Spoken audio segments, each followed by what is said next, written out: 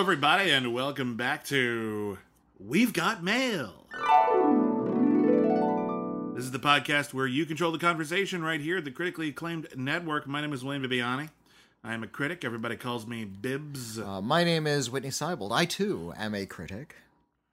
And for the purposes of this podcast, you can call me Rockmeister McCool. And I highly recommend you take advantage of it. This is your only chance. This is the podcast. This is the podcast. Nobody calls me Rockmeister McCool on any other podcast. If you see him in a crowd and you yell out Rockmeister McCool, he will not answer to it. Well, unless maybe you preface actually. it with, Dear Bibbs and Rockmeister McCool, thank you for answering my letter. And everyone's looking around you real weird. Because he just started yelling that in the crowd. Also, why are you in a crowd? It's a pandemic. Well, this is, projecting forward when crowds can gather once again. Anyway, I'm feeling weird tonight. This is our letters show. You write into us. The email address is letters@criticallyacclaimed.net, and we answer your questions. We respond to your criticisms. We take your requests. We'll basically talk about just about anything you want. This time is yours. You listen to us talk a lot, and so we want to give everyone else an opportunity to take this platform. And we don't like to dilly-dally. Whitney, why don't we just jump right in? This is a letter from Mrs. B. Hi. Hello, Mrs. B.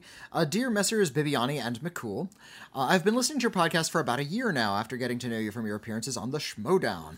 While I haven't seen many of the movies you discuss, I'm enjoying listening to a couple of good friends sitting around and talking about their shared interests.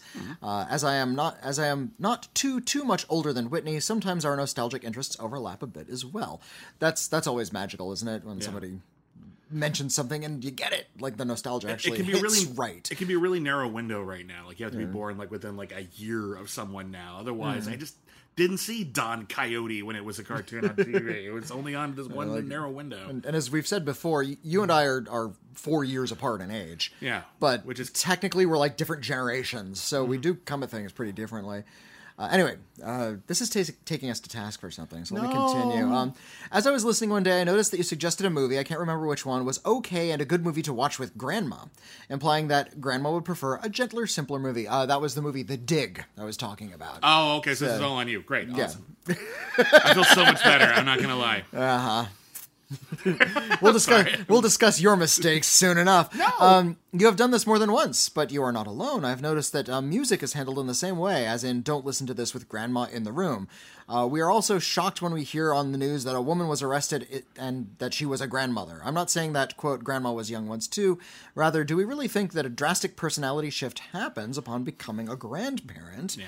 Or that we are so very different in our personalities than those who came before? Or that we are more savvy or erudite or jaded or whatever? My parents, these days known as Granny and Papa, introduced me to Twin Peaks. Mom and I saw Fire Walk with Me together, the original Little Shop of Horrors, Alice Cooper, and Catcher in the Rye. They still like those types of things. Their preferences haven't changed. They didn't suddenly become Celine Dion fans. And they still like movies with a Lynchian vibe. Anyway, this is starting to turn into a rant instead of a question, so let me think of a question. Have you noticed this habit as well? Do you recognize when you do it to yourself? Why do you think we categorize older generations this way? Okay, glad I got that off my chest. Hope that all made sense. My best wishes to you and yours, Mrs. B.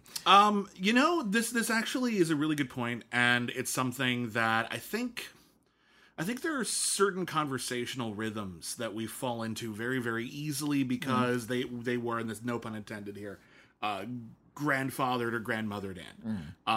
This is how our parents referred to their grandparents. This is how we thought of our grandparents, and for many years it was considered that, they were from a more conservative time. Yeah. And they didn't like things like the Beatles. My grandparents hated the Beatles. They didn't understand what the premise of the Beatles was. They threw out my mom's Beatles lunchbox. Could have put me through college. So there's definitely that vibe. Yeah. However, that's our grandparents, or at very least mine. Yeah. And that's not necessarily anyone else's. There's a comedian who's been in a lot of bad movies, but I've enjoyed some of his stand-up, Nick Swardson. Okay, yeah. I know Nick Swardson. He had a bit. I don't like all of his stand-up. He had one good bit where he was talking about this exact phenomenon, where we're so used to thinking of our grandparents as listening to like old-timey music from the 1930s, but everyone gets old, and there's soon enough there will be grandparents who grew up listening to NWA, and they're going to have a totally different vibe as grandparents. So, Mike, you're right. It's probably time to retire this. Well, will it? Because as new generations come up and their interests start to take the place of the grandparents' interest, see, the way you just approached that is as somebody who is clinging on to their dominance in the show business marketplace. People are still catering to people your age, William. But you're going to age out. Well, exactly. And your interests won't be mainstream. And so no matter how hardcore... But that doesn't mean they're going to be mild or milquetoast, is my point. But they will be. Here's my point. You'll be listening to NWA, and that is going to seem quaint compared to the new stuff that will come up. I see your point. Listen to the way your parents or your grandparents talk about Elvis Presley and how revolutionary it was. You listen to it today, and you might have a question mark. What? This was the thing that was shaking everybody up. That's why it's where important to shook up. contextualize. Exactly. That's what we do. But, you listen to a lot of, rock and roll from the 1950s, and it seems so serene and kind of peaceful now. Yeah. And there's a article after article have been written about the fact, about classic rock stations, about how all of the stuff that you hear on classic rock stations is typically like 1970s rock. Like 1970s rock and roll. For the most part. The 80s has been creeping in there. Well, exactly. It's been creeping in, but when I was growing up, it was all classic rock, and you listen to all of that stuff, and that used to be sort of the rebellious voice, the voice of a new generation. It's really trying to put down the generation that came before it. Mm-hmm. And as people try to put me down, and talking about my generation, I can't get I dare you not to bang on the side of your car. Well, no. You grow into your 50s, you're still listening to that music because it gives you that same good feeling, gives you that nostalgic feeling. Right. And now it has the opposite effect, right? Now it's comfort food. It's not about being rebellious and destructive and tearing down the old structures. It's about feeling safe again. Well, what we've got here is an example of it's all relative. Yeah. So the stuff that grandparents will be like in our generation when you and or I are grandparents will seem pretty daring compared to the stuff our grandparents were into. And I'm not entirely sure that's always going to be the case because I feel like tastes change and sometimes tastes get a little bit more sensitive. I've noticed this generation is a little bit less eager to just be in your face for the sake of entertainment and making a statement. I notice a lot more sensitivity overall in the way that we make our art. The entertainment for the early 2000s kind of went a little overboard, so now we're withdrawing from that a bit. Yeah. It's a cycle. It's a cycle. Is my point. And we'll push again, and then we'll pull back again. Clothing styles get more they're garish, and then they're conservative. Garish is a good way to put it. Yeah, exactly. Midriffs were everywhere 20 years ago. Oh my god, the low-slung pants. Yeah.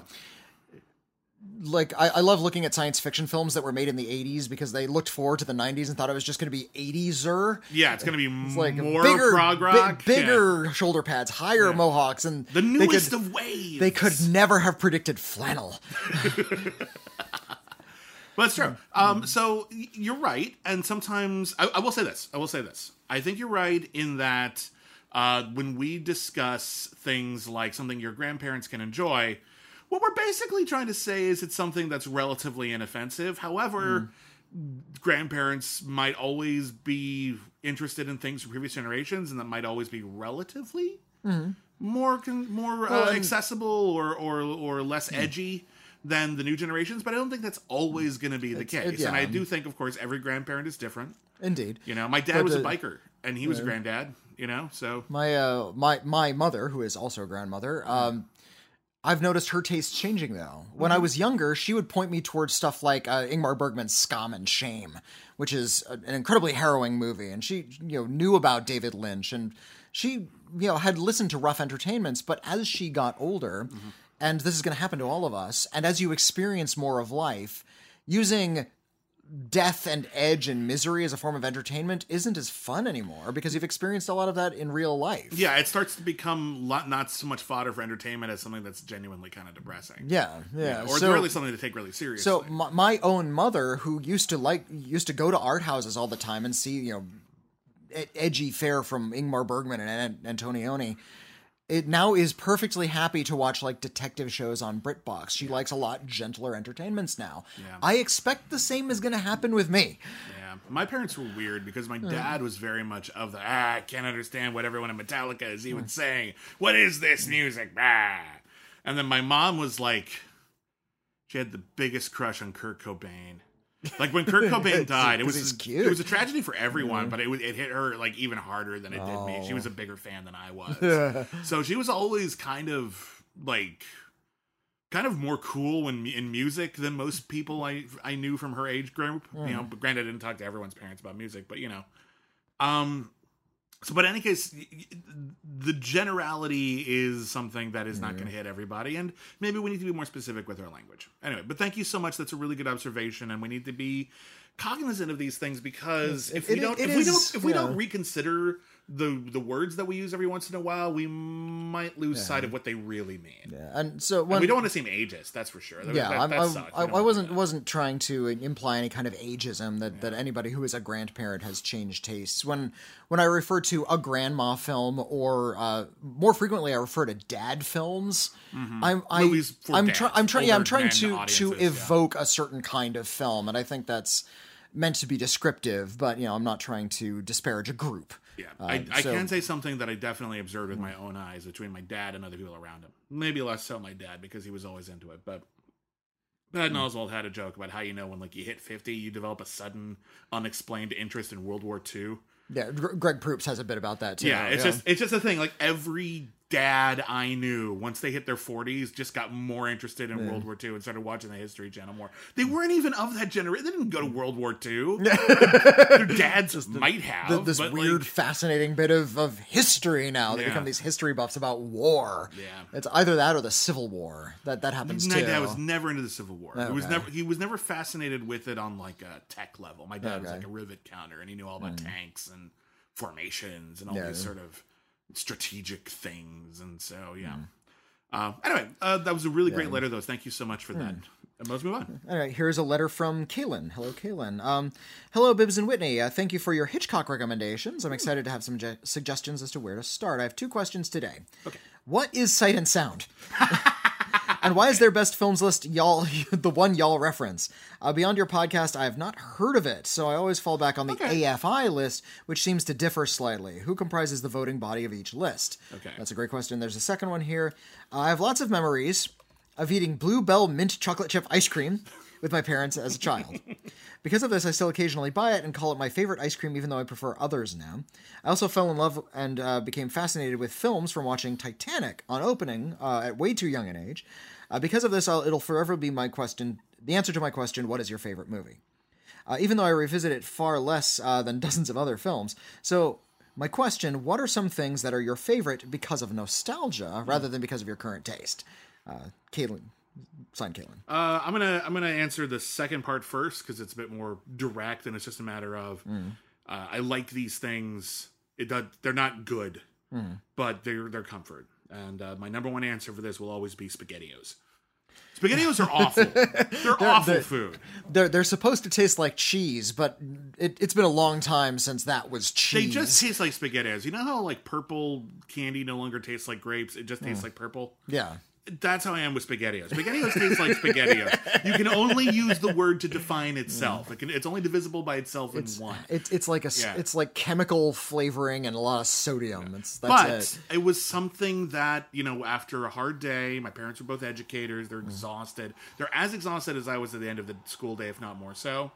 That was the thing they would give me like right away, and then we'd usually have dinner really late. So that was like our late afternoon snack was like a can of SpaghettiOs. So like that's not that I have it every day, but it was common. Yeah. So for me, that is comfort food. That is, I don't have any energy to do anything else. Thunk. Shunka, shunka, shunka. There's always a few left in the can. Get a spoon. Clinkety, clinkety, clinkety, clinkety. Flunk. Put it in the microwave. 80 seconds. 80 seconds. All right. Don't overdo it because you want to eat them right away. What am I, a masochist?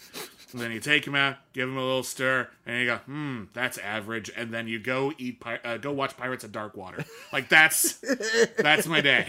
So that is pure nostalgia. It's not good. It's terrible. I don't recommend it. It's like smoking. I don't recommend you start, but it is something.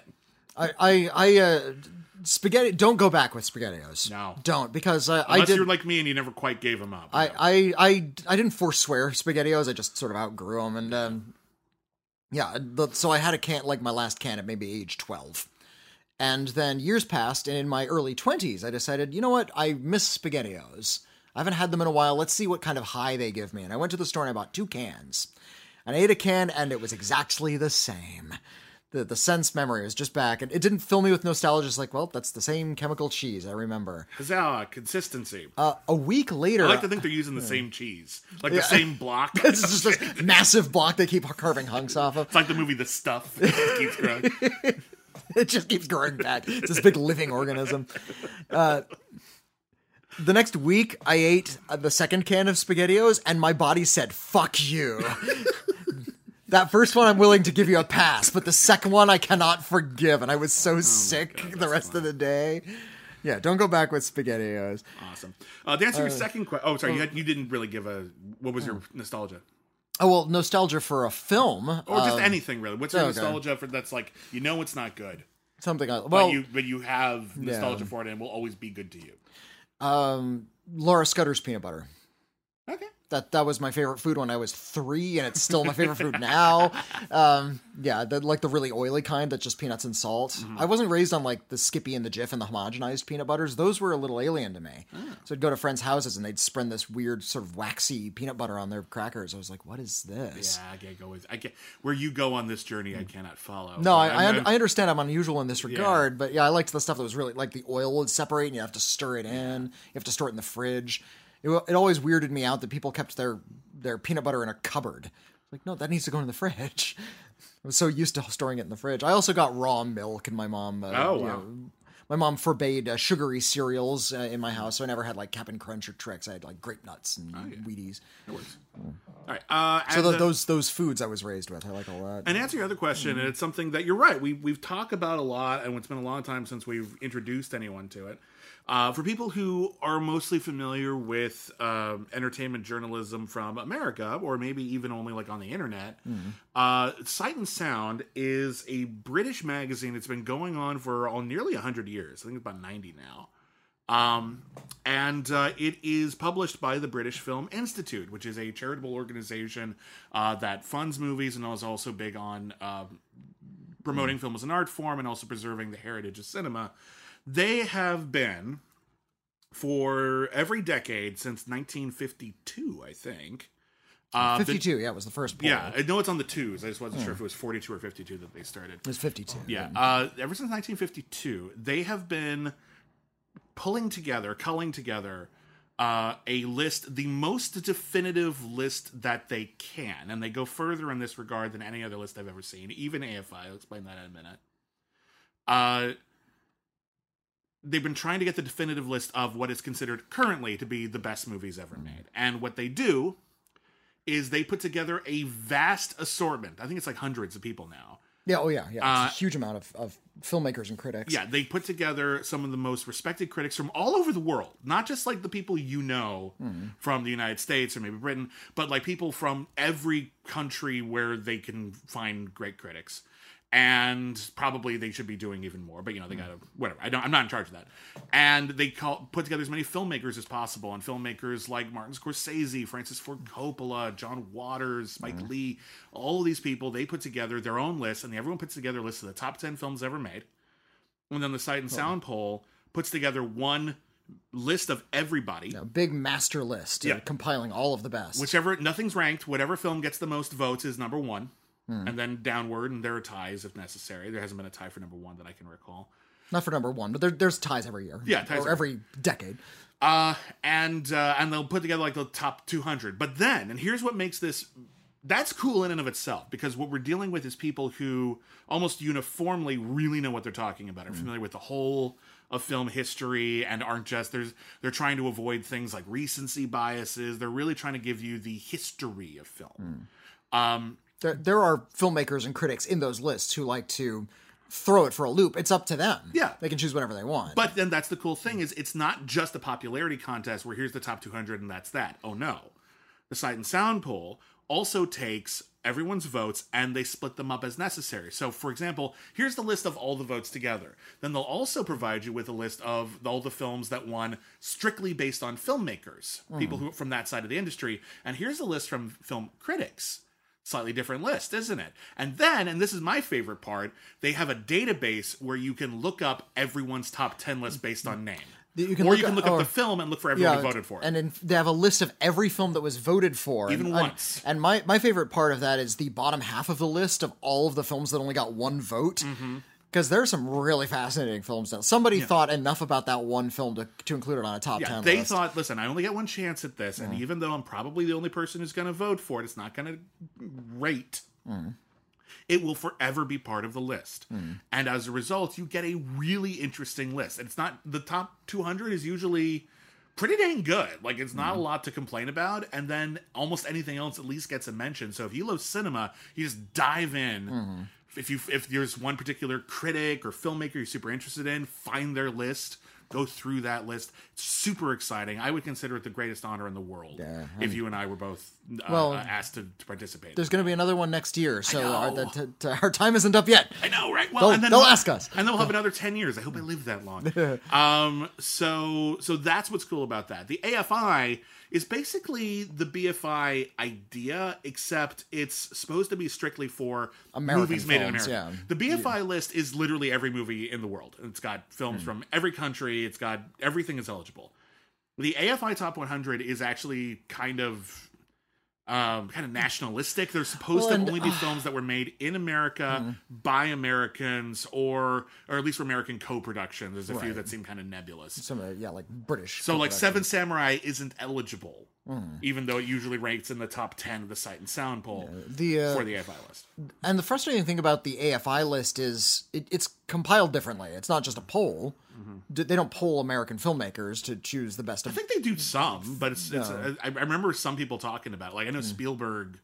I remember hearing Spielberg voted. Okay. And then when he found out, like, I think the original list had like a bunch of Spielberg films, and Spielberg was like, "Hey, can you take off a couple of mine and maybe add like some of these other movies that you missed?" And they were like, "No, the votes are the votes," which is fair, but like from what I understand, it's a much smaller voting body, and it's like. As such, I find a much more limiting list. And it also feels a lot more like a publicity stunt. Because I remember when they released the list and there was this big TV special and they're counting down all the movies and took 2 hours out of, co-opted Star Trek that evening. And... I love there's still a little anger in your I said co-opted, preempted Star Trek. I love who co-opted, like all of a sudden. They co-opted Star Trek. Star Trek was all on there. And now Picard was just like... It's commercial now. It's set bullshit. Phases to number 49, The African Queen, starring the great Humphrey Bogart. Just shoots DVDs of The African Queen at the Borg. Captain, there's something on our sensors. It's Mr. Smith Goes to Washington. So the AFI list is well known here in the United States because it is a list of films from the United States. We cite the AFI poll just because it's so exciting to us as film enthusiasts for films around the world. And, you mean the Sight and Sound poll? You said we cite the AFI poll. Oh, sorry, I meant we cite the Sight and Sound poll most often because we think that's a more interesting list. It's a more interesting list. It seems to be a little bit more holistic. If there is a way to gauge the broad opinion on the world of cinema, this is about as close as we can get. Yeah. That seems like a pretty good technique. Nothing's ever going to be definitive. There's definitive no such thing. because there can't be a definitive. I disagree with it. About, Vertigo's been number one on Sight and Sound for like the last 9 years. I've disagreed with it ever since. Well, it came in number one at the last poll, which was in. That's my point. And that's the last poll. And then next time maybe that'll be different. Who can say? But that's the other big difference is that from 52 up until 2012, it was Citizen Kane was number one. Nope. First one was Bicycle Thieves. Oh, you're right. I apologize. First one was Bicycle Thieves. You're right. Then it was Citizen Kane consistently at number one until 2012 when Vertigo overtook Citizen Kane. Somehow I doubt that'll be the case this next time, but who knows? Maybe something else will take the number one spot. The thing that I think is also really important about the Sight and Sound list, more so than the AFI list, is that Sight and Sound redoes the list consistently every 10 years. AFI did the list, then they updated it like once, And it really wasn't that different. There were like maybe like a few 12 few more films. recent films. There was like 12. They got rid of Birth of a Nation on there. Good. You know, there's a few things that got knocked off or bumped back on, some of which I agree with, some of them I don't. But it feels like the sort of thing they should be doing every 10 years. Or more often than that. Regardless, I feel like because a lot of people still reference it. Oh, I've how many films in the AFI Top 100 Films list have you seen? And I'm like, well, almost if not all of them at this point, but isn't it really time we revisit that list? It's been like 20 years since we first put it together. It seems like maybe we should have a new vote just to see, because I bet Gone with the Wind won't rank as highly this time. Yeah, I really don't. So anyway, so that's the answer to that question. Again, we'll get that Sight and Sound poll sometime in the next year, I hope. And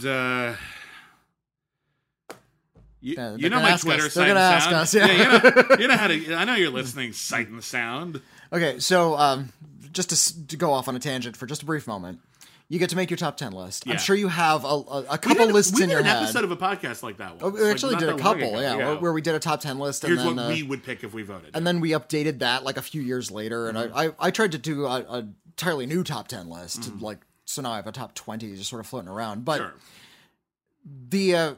The impulse to be a little bit naughty lurks within every critic. And I'm wondering what would be like the film that only you and no other critic or filmmaker would vote for. The film what wrench would you try to throw into the monkey Well, works? I've already gone on the record of what I put on there, so I don't know what only I would put on there. I know I was very adamant, I'd still stand by this, that I would put the Rocky Horror Picture Show on it, because I think it transcends cinema at this point, and you kind of have to recognize that. But I don't think I'm the only person who would vote for that. There's probably at least a handful of others.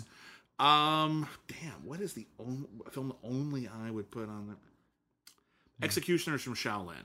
Okay. I think it's a really landmark film in the Kung Fu genre. I think it's a genre that is too often overlooked all over the world.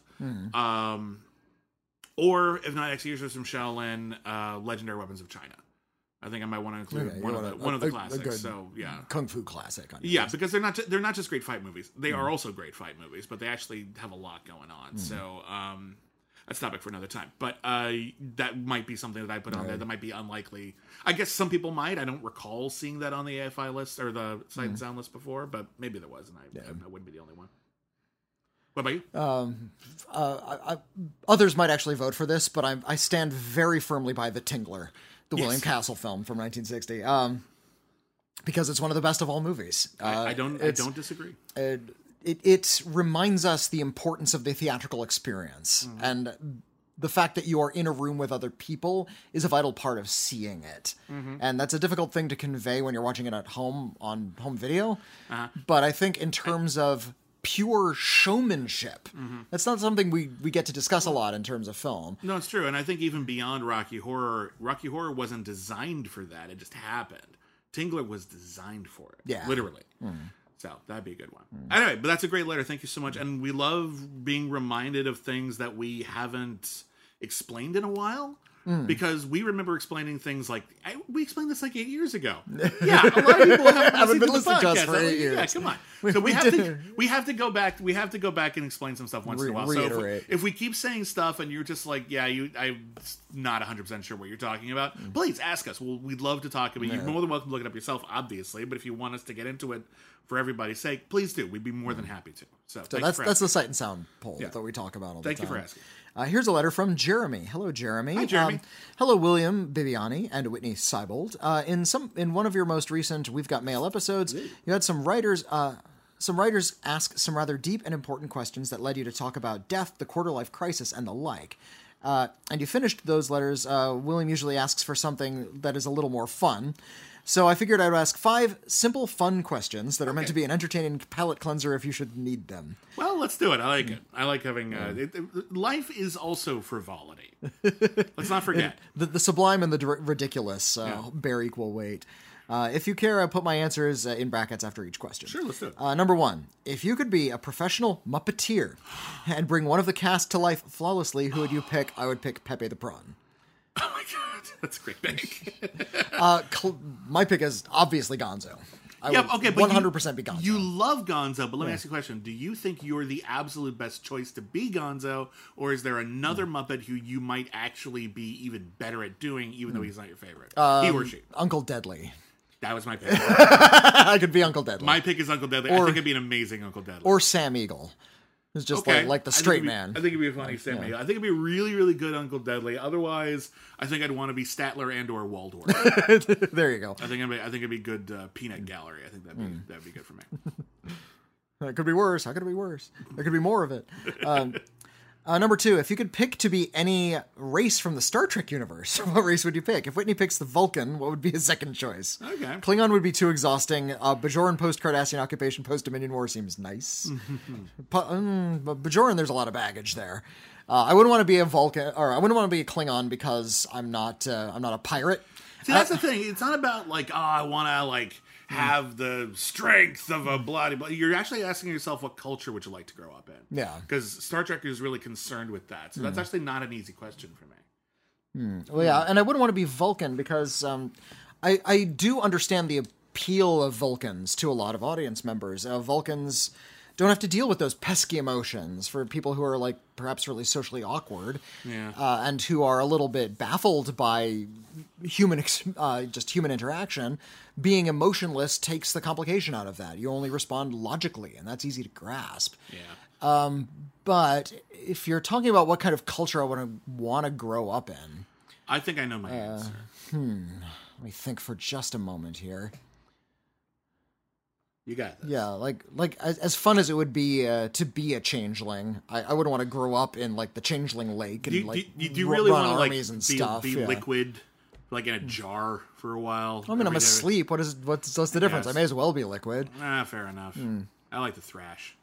I think in the middle of covers. I don't know. Well, you just snug in a bucket. Right, but again. I don't know. Here's what I would pick. That's a rough question. For me, because I'm a very emotional person, I think I'd actually like to be a Betazoid. Oh, just never speak and read people's thoughts and emotions. Yeah, I mean, you can speak if you wanted to. They can, but they've said on the show that it's a very quiet place. There's not a lot of verbal communication. Right, but we don't need to, do we? So, and again, they're allowed to go join the Federation and speak verbally if they want. So. Yeah, I suppose so. Yeah, so I think I would like to maybe live in my emotions and be a more healthy, emotional person. Okay. I think that's probably my choice. That or a Tribble. Just be a Tribble. Yeah, why not? I'll be a Baku, like in Insurrection. Okay. Just hang out on a farm. That doesn't sound too bad, does it?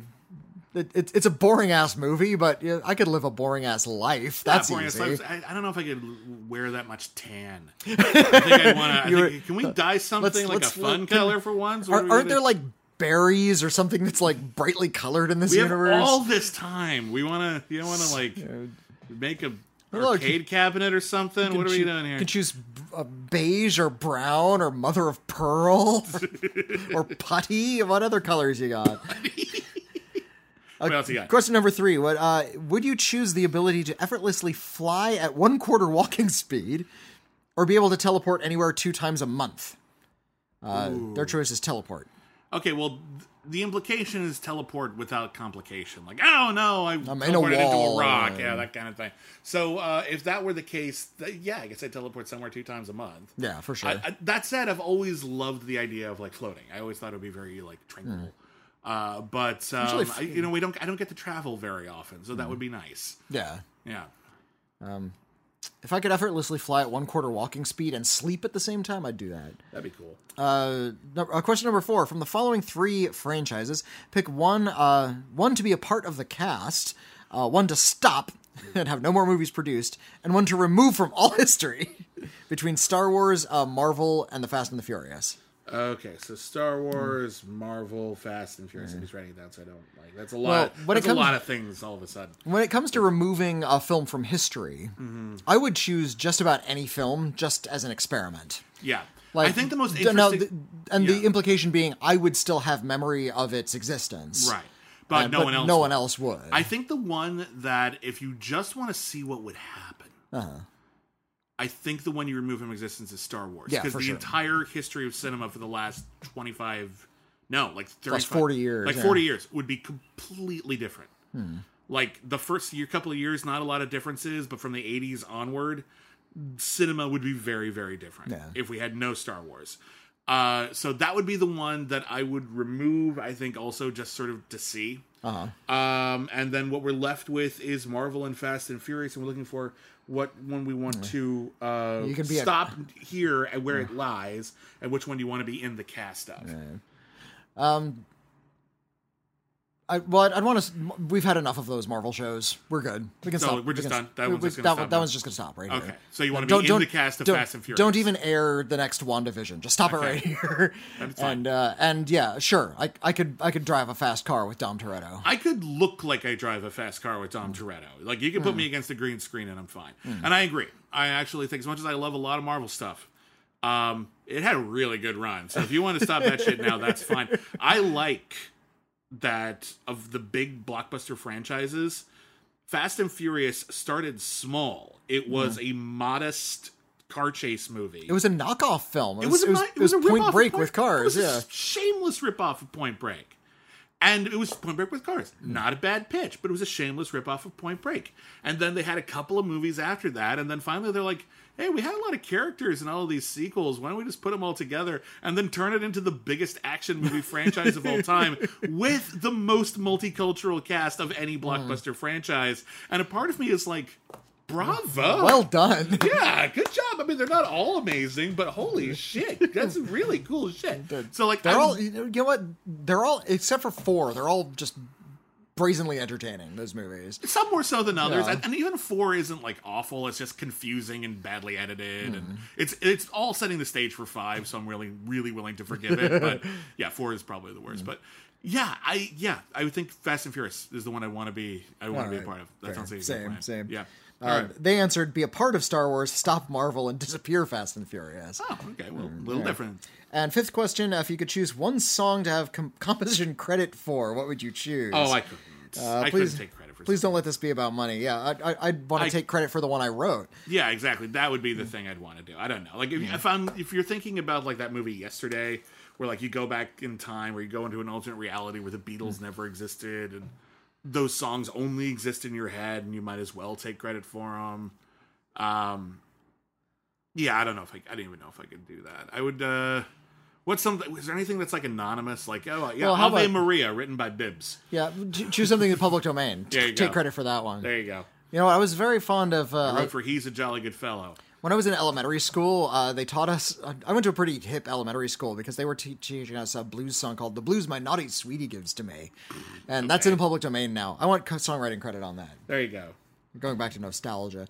If you like to read my letter, I hope you both are doing well, and give Luca a scratch behind the ear. I will do that. And an extra hit of catnip for me. Sincerely, Jeremy. I don't know if he needs more energy right now. One second. Where is that little guy? Luca, buddy? Mm-hmm. Where are you at? He's hiding.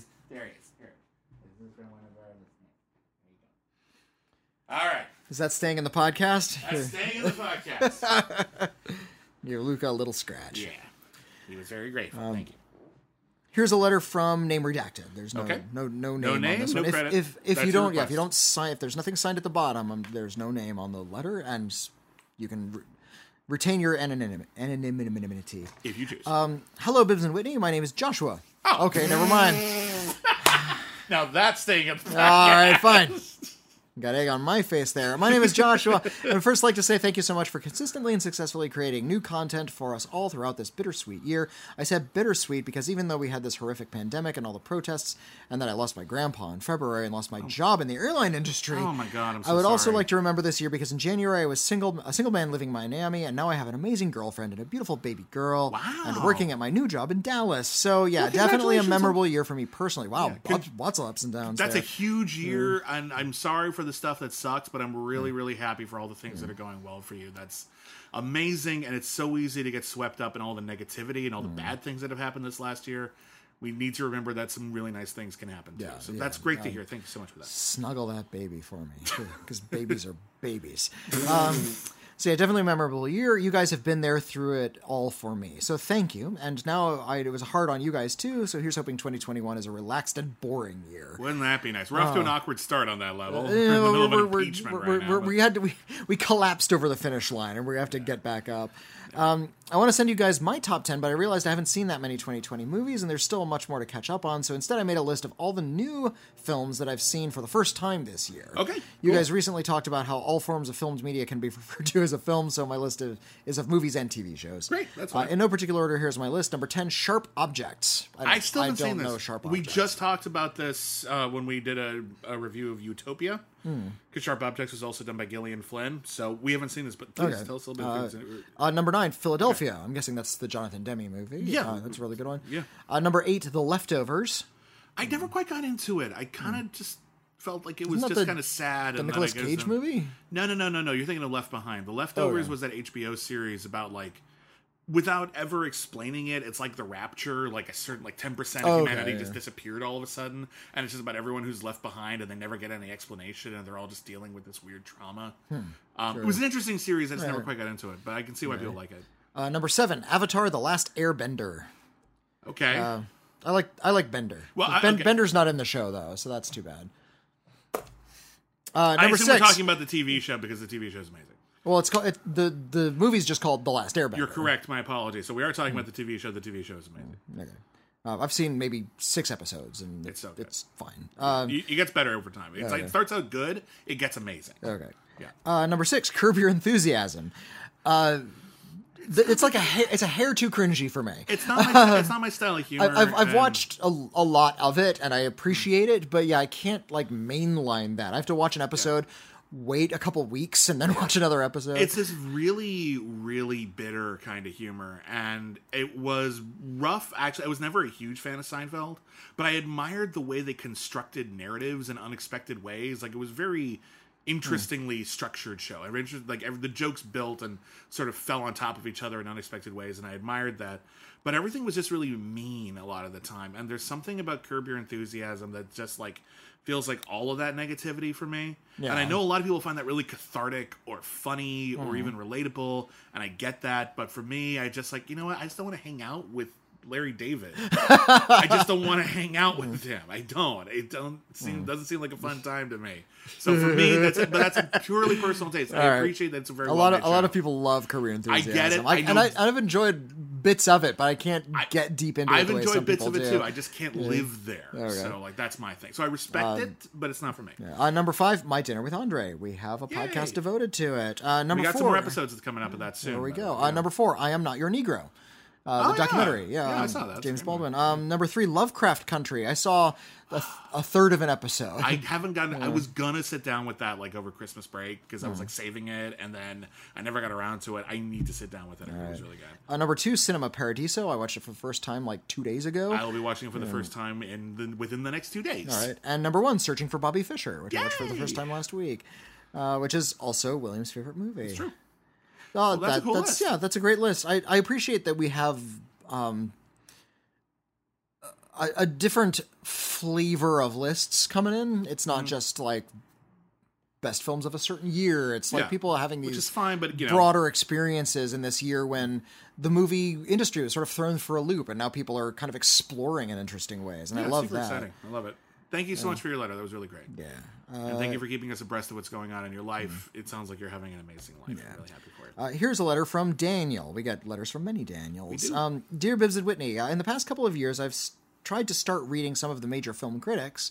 And I recently ordered and received Andrew Sarris' book, The American Cinema Directors and Directions, 1929 to 1968, which I'd read was his most influential work. On reading the opening essay, a couple of passages struck me, and I thought I'd run it by you guys. Okay. I haven't read Andrew Sarris, but I know Andrew Sarris. I'm familiar with him, but I haven't read this book either, so... The context of this portion of the essay is Sarris talking about Cahiers du Cinema having a, quote, policy in which films of favored directors were invariably assigned to specialists in those directors, on the grounds that, quote, the best review of any film will be written by the critic who best understands the film, usually because he is most sympathetic to it. Sarris then asks, why does this sound so heretical in the United States?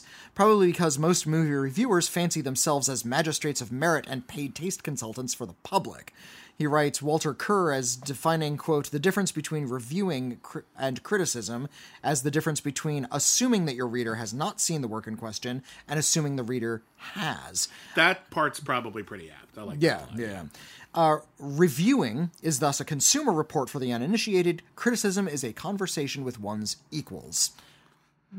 Mostly, that might sound a little snotty, but I think that's apt. I think when you're looking at, I think there is definitely a difference between just trying to tell people, I saw this movie, here's what I thought of it, here's the gist, maybe you'll be interested, maybe you're not. I do think there's a big difference between that and getting knee deep into the movie and really examining and pulling apart all the detail. And in my work, I've always tried to combine the two. The part I don't necessarily agree with is that top bit, where the person who is an expert in a filmmaker is the person who should write about them. They're one of the people who should write. I think every perspective has some value. That doesn't mean they always have the right context to maybe parcel out things in the way that the filmmaker intended.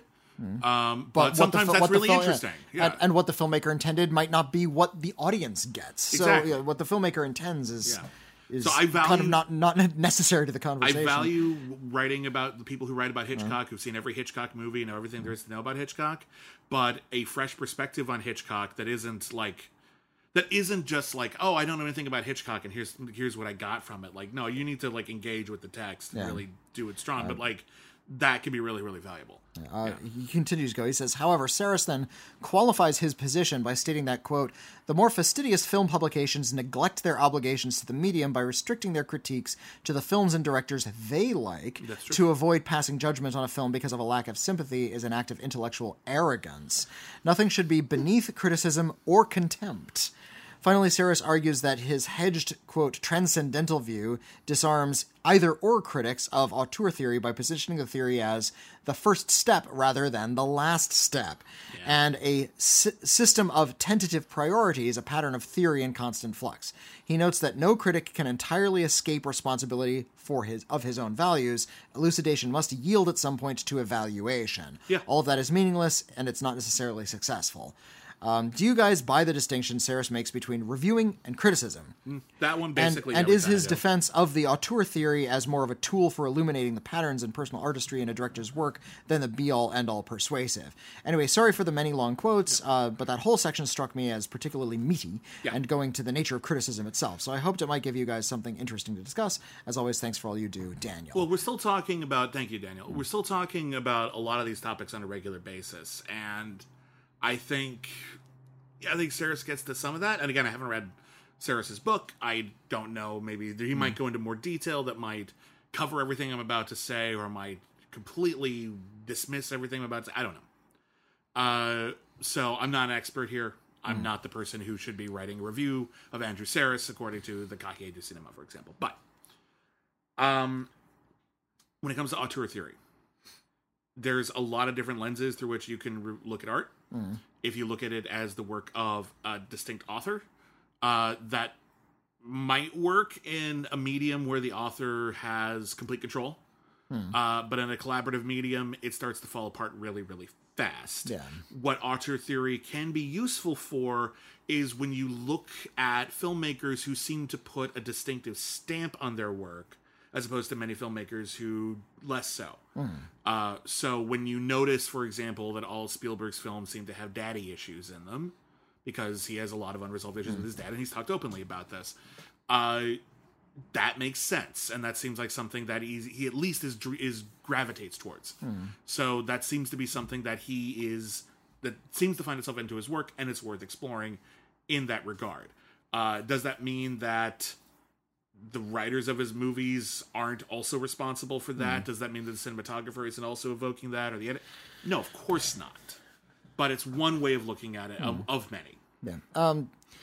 Of the arts, and criticism is an art. Criticism itself kind of gets a bum rap a lot of the time because of where it stands in modern popular culture. It does serve as, in many ways, a consumer report. And a lot of people treat it like a consumer report. Even actual reviewers and critics treat it like a consumer report. Yeah, like is this worth your money? Well, there's so much. Is this worth your time? And time is more my factor than money, because like no one has time to watch everything, even we don't. Yeah. So we're trying to make sure that you at least, if there's something you never heard of, here's what we think of it. Maybe this would be worth your time or not. That was the inspiration for Siskel and Ebert to come up with thumbs up and thumbs down. Yeah. In fact, it was just Gene Siskel who thought that up. Oh, I didn't know that. Roger Ebert didn't think they should have a rating system. It's like, let's just talk about the movie and then people can decide. And Gene Siskel said to Roger Ebert, people don't want to know our theories on French filmmakers. They just want to know whether or not they should see it. And so they came up with this really easy codified answer, thumbs up, thumbs down, and they got trapped in that box. They liked it and they hated it at the same time because they resented its simplicity, but they also appreciated its simplicity. And we're kind of the same way in our format for our main review podcast, Critically Acclaimed, because we like to just have a long conversation about it, good and bad. But we know that some people are interested in whether or not we're recommending it. We want to at least pay some lip service to that. But we came up with a system that is a little less binary and is also doesn't sound as definitive, because we use a C- to a C+. Right. So that was conscious, yeah. But because it still, no matter how great the reporting and the criticism, still has that bit of consumer report about it, the perception seems to be, and A.O. Scott writes very eloquently about this in his book, Better Living Through Criticism. It seems like it's only going to be relevant as long as the film is relevant. So it's this sort of like remora that's hanging onto the belly of the shark that is the actual film. Mm-hmm. And as soon as the shark swims away, the remora falls off and dies, and nobody cares about that. And makes film criticism feel kind of parasitic. Yeah, exactly. Yeah. And it relies on other art forms, so it's not an art form unto itself. The problem is criticism is just as permanent as the film. It's sure you might only be wanting to read a review a couple days before the movie comes out or shortly after the movie comes out, and while the film is part of the larger conversation as Madison Avenue has dictated. But I think the better critics, most critics, understand that there is a permanence to film and that there's going to be a larger conversation that's going to continue to be had. Mm-hmm. So, there's and that goes beyond, I think, just whether or not a film is good. Kind of, it's not about good or bad. It's about trying to, without broader context, figure out what this film is putting into. I'm going to say the marketplace of ideas. Right. So it's more about criticism and reviewing are actually getting at the same thing. Mm-hmm. Just one, I think, is being viewed on a longer scale. Criticism is about looking back over a broad history. It's when you do have the context. Yeah, criticism I don't think should... I mean, again, your mileage will vary and your taste will vary. I'm jumping off of Andrew Sarris. Yeah, we are. And we're also talking about our own take on things. And I think, Whitney, you'd agree with me on this. When we review a movie, we're not looking at it in a vacuum. We're not looking at it as this new thing that suddenly exists. We're looking at it against a broad history, a grand tapestry of the art.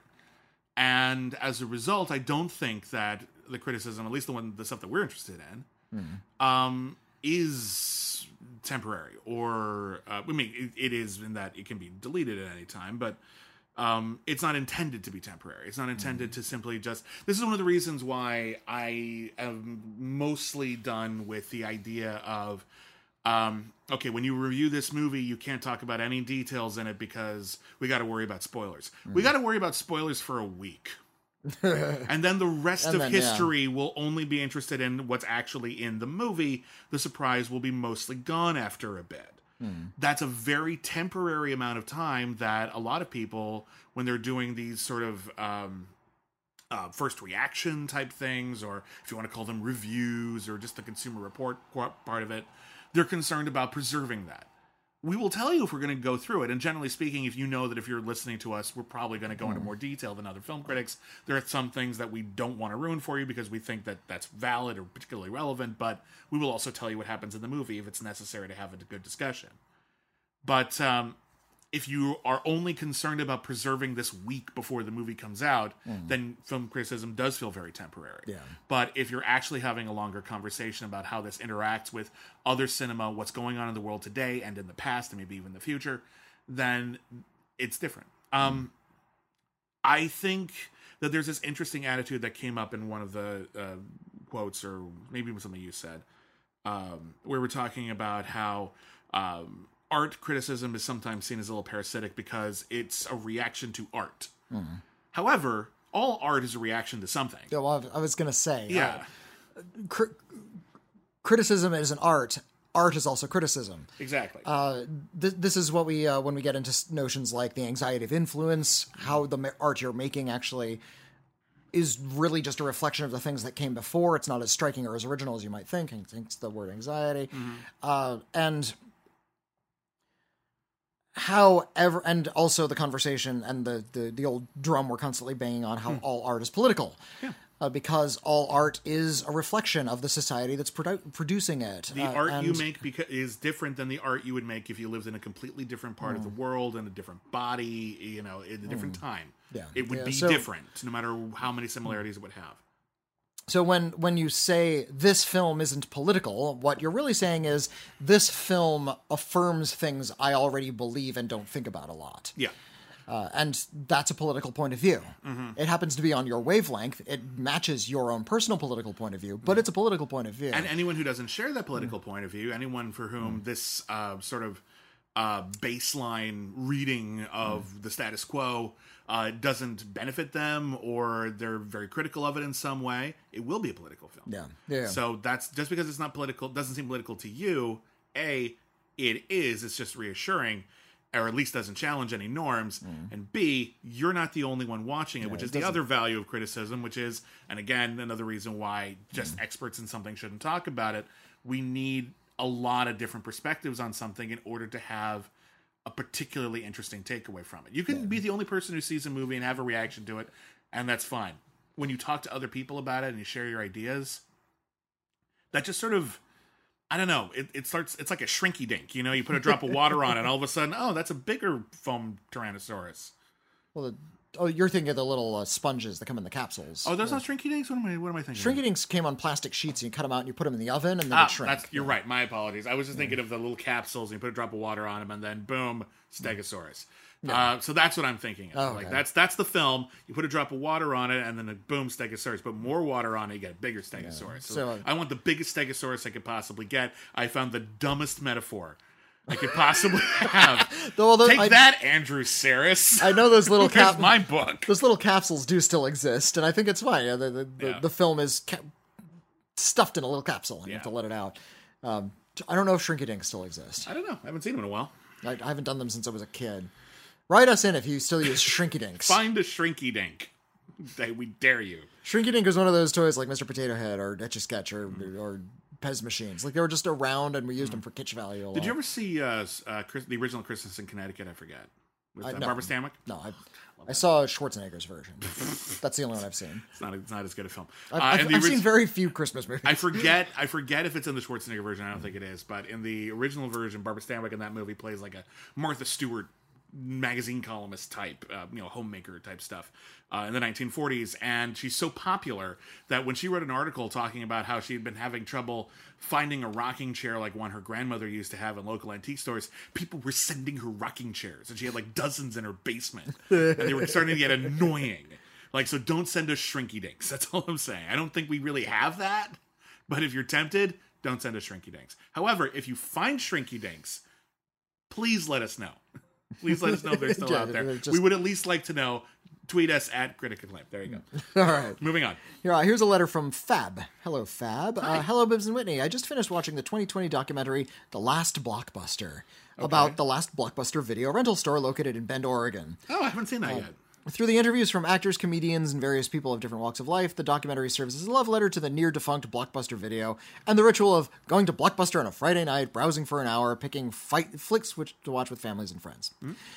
Clearly, the passing of time has made people who came of age in the 90s miss the face-to-face experience of talking to store employees for film recommendations, of driving to a place to pick up a movie with a family, or of getting to know a date based on the section of the store they gravitated to. Like the interviewees in The Last Blockbuster, I grew up in the 90s, early 2000s, renting VHS tapes, rewinding, and sometimes paying late fees. However, I could not relate to their love of Blockbuster video. Thank you! Oh, God. I much preferred to rent from mom and pop video stores because the selection of movies was bigger, more interesting, and eclectic, especially when it came to the horror genre. My favorite at the time. Going to Blockbuster in 2004 meant being bombarded with dozens of copies of The Day After Tomorrow and Ocean's 12, and hardly anything indie or foreign. Meanwhile, a trip to Video Stage in my shabby town meant I could choose from obscure titles from the 70s and 80s to classics and from an array of horror films. It was fun to pick a movie based on the zany and creepy art on the VHS box. Thank you, Black Roses. Plus, it felt good to support the small businesses and not the mega box chain. So here's me asking, back in the day, was your preference Blockbuster or the independent mom and pop video rental stores, or both? Did you have a favorite, and have you gotten the chance to watch the last Blockbuster? If so, what are your thoughts? Great podcast, guys. I really enjoy it. Sincerely, Fab. Thank you very much. Last question first. Have you seen the last Blockbuster? I have not. Okay, so I haven't either. I saw clips of it. I saw like a preview, but I'm aware of its existence. I just haven't sat down with it. Blockbuster Video, I remember when they closed down, I actually wrote an article about how ambivalent that made us feel. Because the death of Blockbuster was like the death of a parasite. Well, like, it was a sad thing, but it was because of it denoted the death of something larger that took out all video stores. Yeah. When we were actually renting, we wanted it to die, but we wanted just that one to die. Yeah, we wanted the mom and pop. Basically, what happened is this. You ever see the movie You've Got Mail? It's basically like that. Tom Hanks is Blockbuster, Meg Ryan is everyone else, and at the end, instead of like getting together, Tom Hanks simply killed Meg Ryan, and then something else killed Tom Hanks and killed the bookstore altogether. That's what Blockbuster was. There were a lot of mom and pop video stores, and then in the 80s, when people started getting VCRs, they were becoming affordable. However, tapes were still really expensive, so it was more common to rent them for a couple of days, like a form of library. And as stores started getting more successful, they started becoming chains. It makes sense. That's how capitalism works. And when they first started putting out VHS, they were made with some heavy-duty materials. If you wanted to buy one, it was anywhere from $80 to $120. And that's late $80. That's late 80s dollars. Yeah, so it wasn't cost-effective to buy a bunch of them. However, it was easy to rent them. So you bought one, you rented it out a few times, you made your money back, everyone was happy. It became like a social thing. We recently reviewed the series High Fidelity on Hulu, which is all set in a vinyl record store today, but it feels like a vinyl record store of like the 90s. It's like a social hub. And so that was cool. You get to go out. You actually get to like put on clothes. You had to find parking. You had to put in a little effort to get something, and that made it a little bit more valuable. The downside is, the selection wasn't always great. Sometimes the selection we have with streaming is better. Convenience is awesome. A lot of people didn't have a good video store near them. I'm not decrying streaming. There's good and bad that came with both. However, over time, Blockbuster, and to a lesser extent Hollywood Video, which died first, Blockbuster took over the market, much like Starbucks took over the coffee market. And they were just everywhere, and the smaller places had trouble competing, and after a while, Blockbuster kind of was the only game in town in a lot of towns. They didn't just have trouble competing. Blockbuster and Barnes & Noble did this, or not Barnes & Noble, Borders did this most aggressively. They would actually... This was like the most aggressive business tactic possible. They all were well established, they had a lot of money, and they could open a lot of branches. Where would they open branches? Where do you choose to open a new branch? They would seek out the locations of mom and pop stores and open nearby on purpose. Yep. The nearest Blockbuster to me, where I grew up, was on the same block as a mom and pop video store. There was you go to a Blockbuster, there's always going to be a better video store, like at least within 2 blocks of it. I went to 2020 Video. It used to be on Wilshire Boulevard in Santa Monica, California. I remember that one. That was my local video store. And that was also a chain. It was a local chain. It was a local chain. And 2020 was, I think there might still be one 2020 Video over on Sepulveda. But it hung in there for a long, long time. Porn kept it alive. Oh, if you're, I think I know that's the one you're thinking of, that's gone. Oh, is it the one? To the best of my knowledge, they're all gone. Okay, but that was, Blockbuster Video was the worst video store. It was terrible.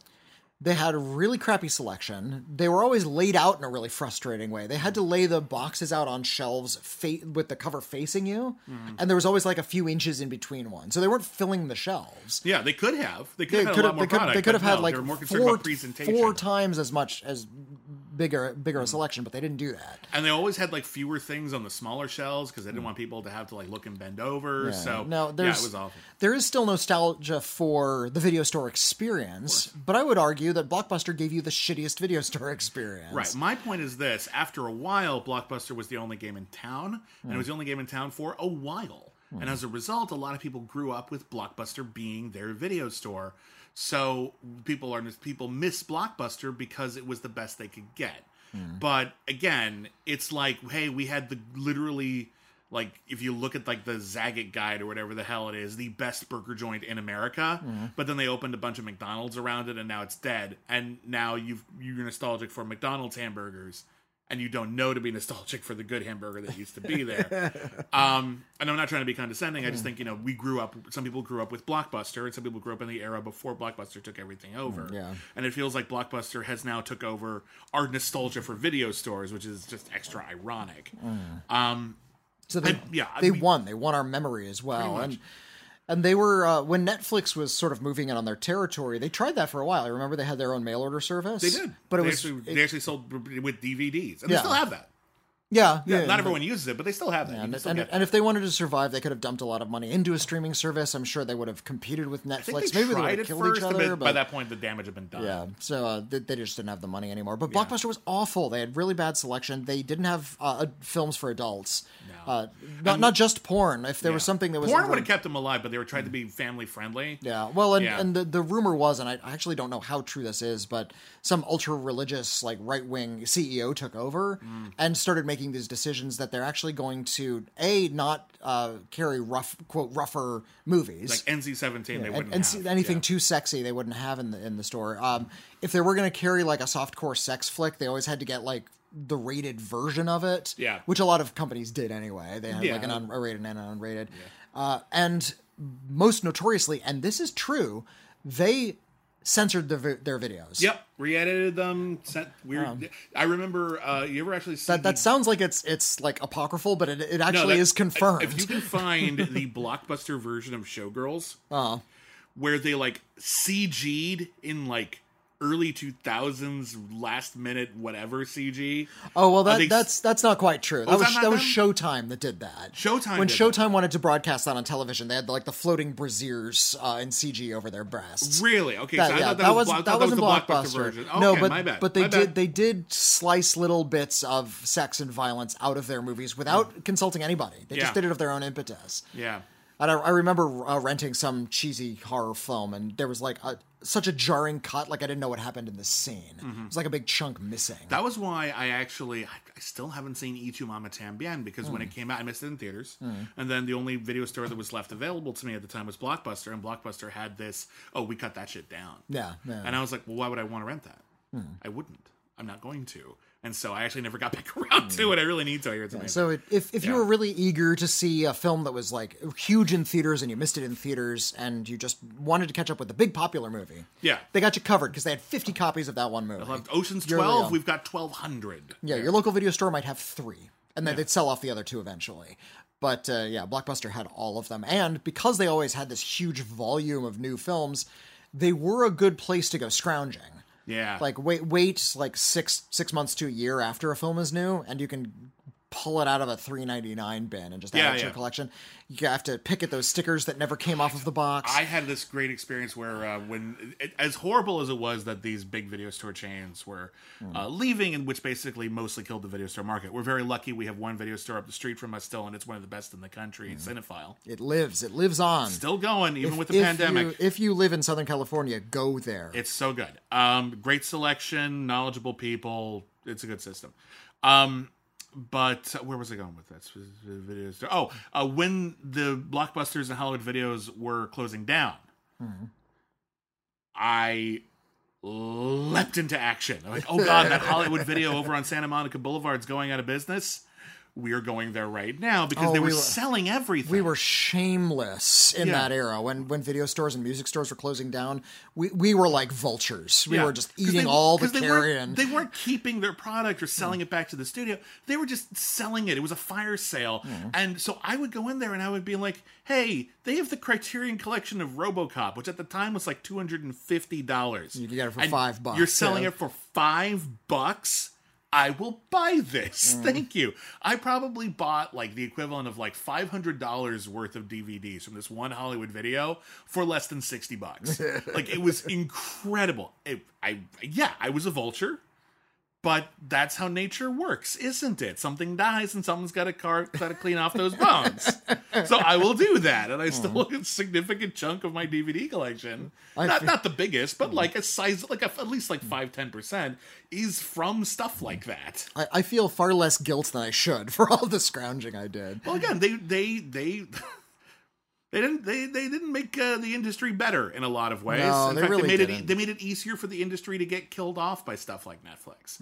So I don't feel a lot of guilt for getting that out of print Silence of the Lambs Criterion for $3. Yeah, I don't feel bad at all. Another letter? One more and then we're done. Okay, here's a letter from Joel. Hi, Joel. Hi, Joel. Oh, wait, I know Joel. Oh. Yeah. Hi, Joel. Hello, Bibbs and Who Whitney. Whitney knows. Yeah. Your recent episode of Holy Batman reminded me of a story you might enjoy. Between your mentions of bad improv and the Dick Clark cameo, something shook loose in my head and reminded me of a time I made a bad improv joke. Back in the 1990s, there was a revival of the short-lived game show It Takes Two from 1969. Okay.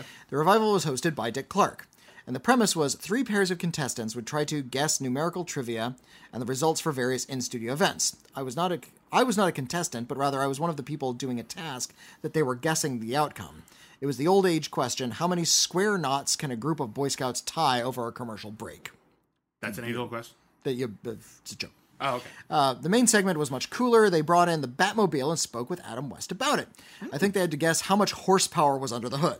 So I'm hanging out by the craft services table waiting to be called over for my tiny piece of filming, joking around with one of my friends when they bring in the Batmobile to get Batmobile into the lot to get ready. I was a fan of the show even then, and while talking with my friend, I decided to make a Robin exclamation joke. But I didn't plan ahead. Oh, no. Oh, no. What happened? What? So what came out was, holy cookies, Batman. I was at the craft services table. It was all I could come up with. About 15 feet behind me was Adam West. Oh, no. Just walking into the studio for his segment. Oh, no. He was taken aback slightly, and he smiled, and he was really nice about it. I don't know if he could see how embarrassed I was, but I felt pretty lame. Yeah. It would have been better if the joke were funny. I was just afraid he thought I was making fun of him. Signed, Joel. I'm going to say this right now. I think you were fine. Yeah. Adam West has probably gotten actual ribbing, like, for his career.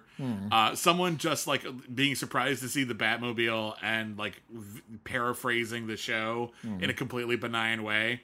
He might have been like, oh, okay, I don't really want to have this conversation right now, but that was nice. Thank you. That's probably the worst he was thinking. Yeah. What he was probably thinking was, oh, a fan. Maybe so. That's probably what he was thinking. Adam West, from what I understand, was a very game fellow. He probably ran into all kinds of awkward things. Yeah, that's a sweet story. I like that story.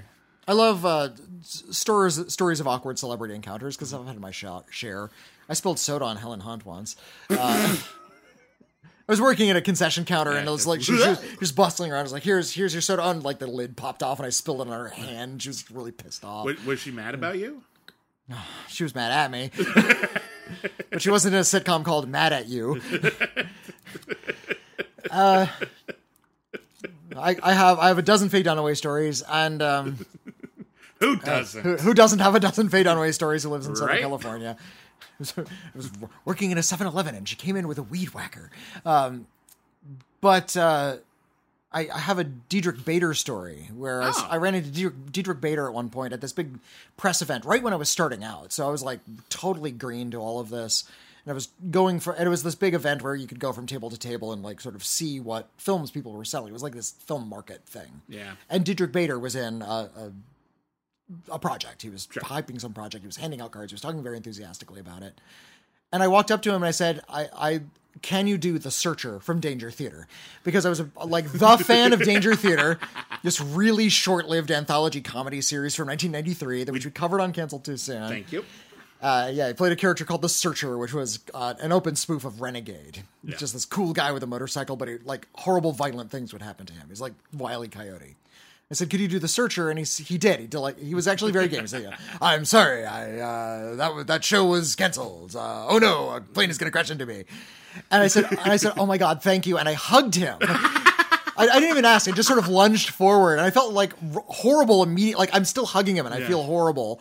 And I let go. I just said, "Thank you. You made my year." And he kind of smiled and he handed me a card. Yeah, be sure to get my project. Yeah. Years later, when Twitter was a thing, I said, "I'd like to apologize 15 years later for hugging Diedrich Bader." And he says, "I remember you. That was fine." Like on Twitter, it's like, oh, great. Diedrich Bader remembers that too, and he's okay with it. Of course he is. I'm good. Listen. Celebrity interactions can be awkward because, especially if it's random. Yeah. If it's on purpose, like you're supposed to interview them or something, everyone knows we're being professional, we're going to be polite, etc. But if you meet them randomly, you never know what kind of day someone has had. Yeah. And I've met celebrities on good days, I've met celebrities on bad days, and I try not to be too judgmental if they're not like super into hanging out with the fans today, which is why usually I don't say anything. Occasionally, if someone really cool, I remember who was the guy in the Prophet? In Prophet. Yeah, the show Prophet. Oh, Adrian Pasdar. Okay. I was working at a bookstore. Adrian Pasdar was at the bookstore, and you're not supposed to bother anyone when you're working there. But I was such a huge Prophet fan. I was like, dude, I just want to say, I know you get this all the time.